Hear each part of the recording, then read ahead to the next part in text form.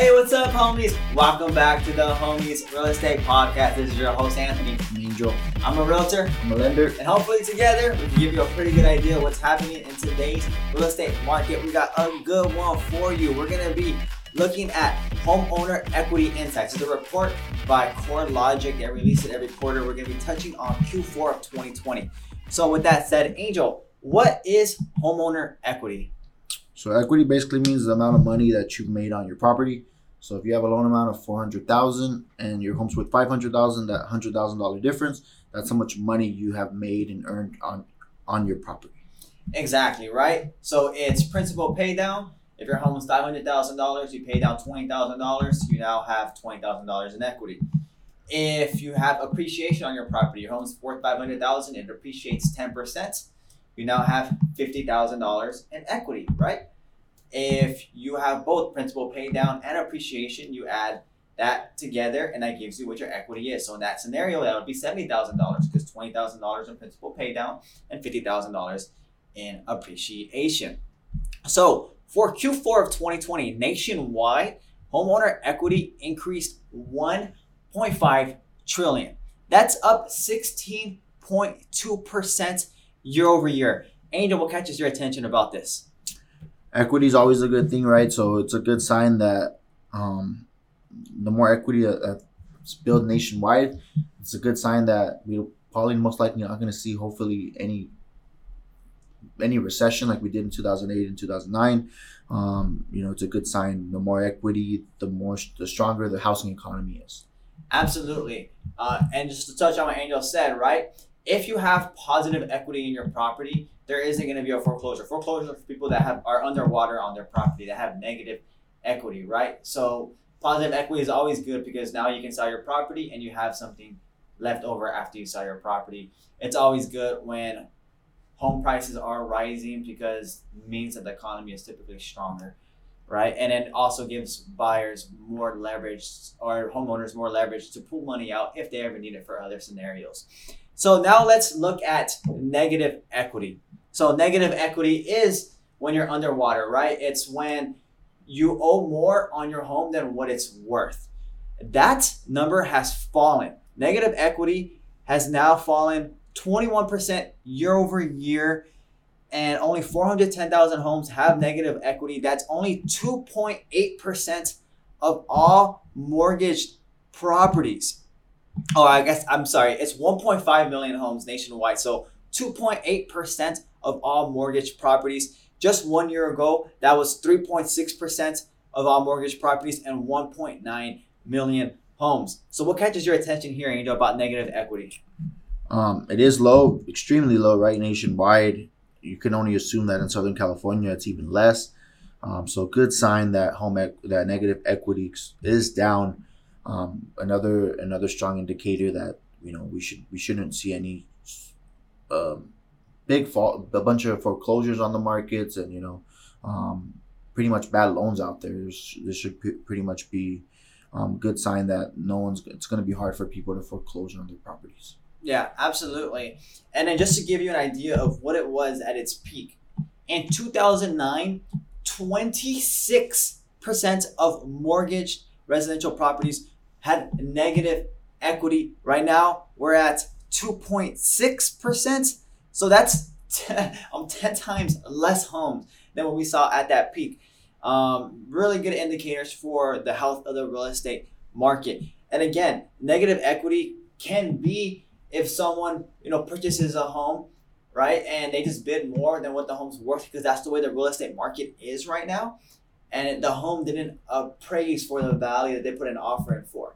But remember, homes are appreciating really quickly, so you're able to catch up to what it's worth relatively quickly within a month or a couple months. So that takes me into the year over year home price increase, right? So I have a quote here from Chief Economics of CoreLogic. He said, compared with the year earlier, home prices in December 2020 were up sharply 9.2%, boosting the amount of home equity for the average homeowner with a mortgage to more than $200,000. This equity growth has enabled many families to finance home remodeling, such as adding an office or study, further contributing to last year's record level in home improvement spending. So what catches your attention here, Angel? I'm paying attention, bro. I'm not sure. So you know what really catches my attention here is that with home equity increasing, that gives buyers and homeowners more leverage to be able to fix up the home the way they want, right? So yes, you might have to bid a little bit more to get into your home initially, but with time, you'll have the equity needed, right, to fix the home the way you want it. So it really opens up a lot of possibilities when home prices continue to increase in value this way, right? Because now you have more money to pull out, more money to spend for remodeling to make your house nicer or whatever scenario you would need it for. Is there anything that you wanted to touch on in regards to this, Angel? No, I mean, again, good sign for our housing economy. Absolutely. So let's look at negative equity state by state.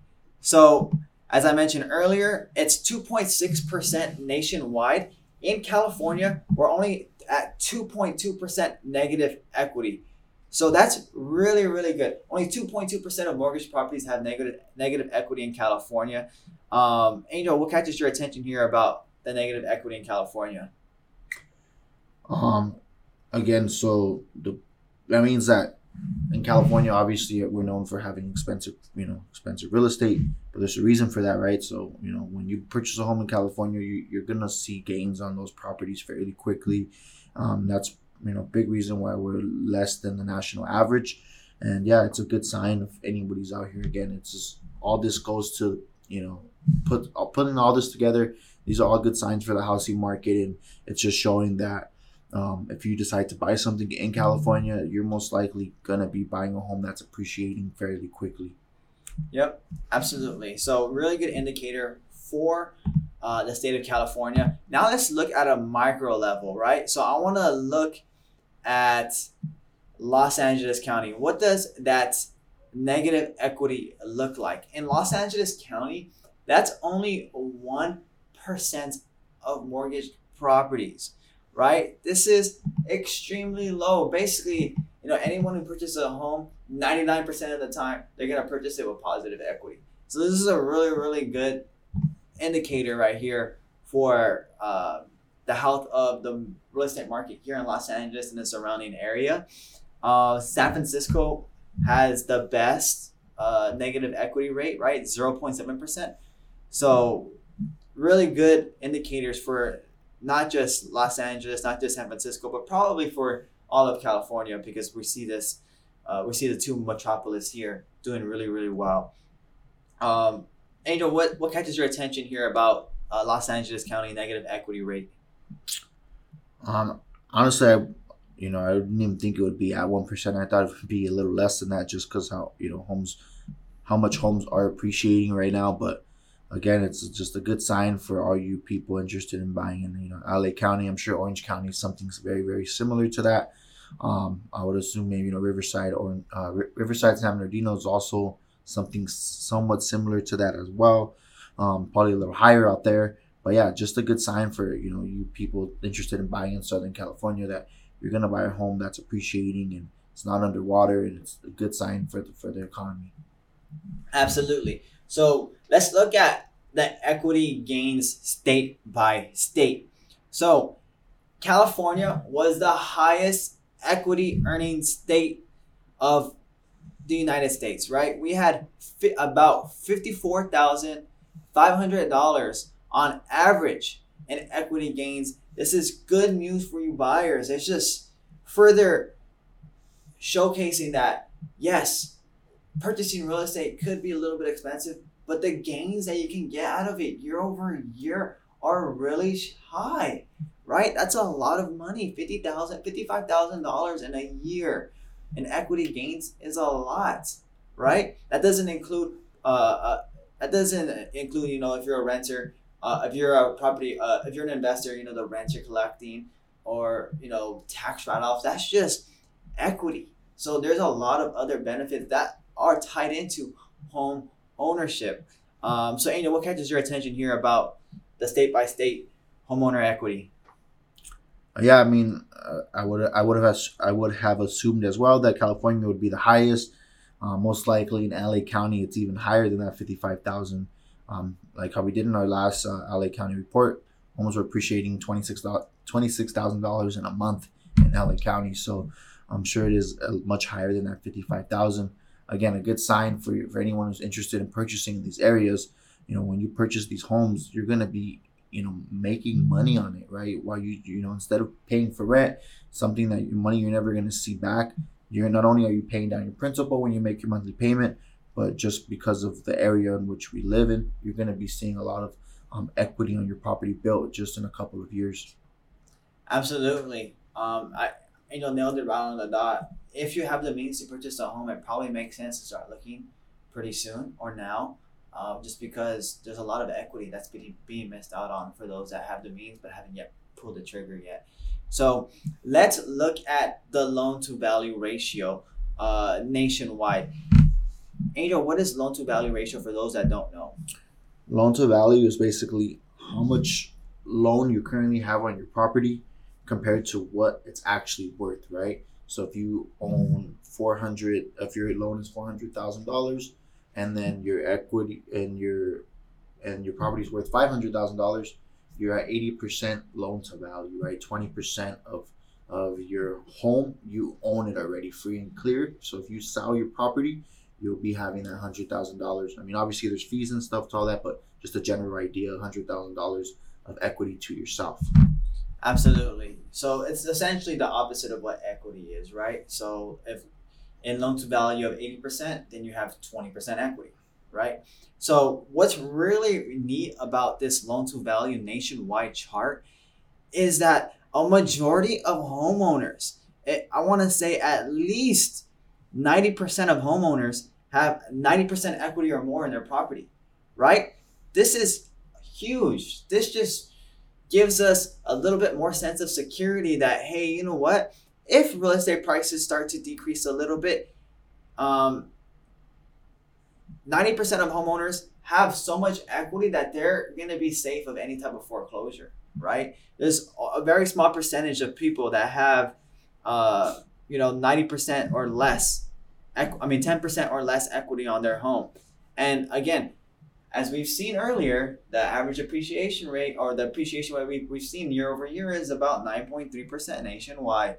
Right, in California and Los Angeles County, it's even higher year over year. So, really good news for homeowners that for the real estate market, that there's a lot of security right now in real estate, just because a majority of homeowners do have a lot of equity already in their property.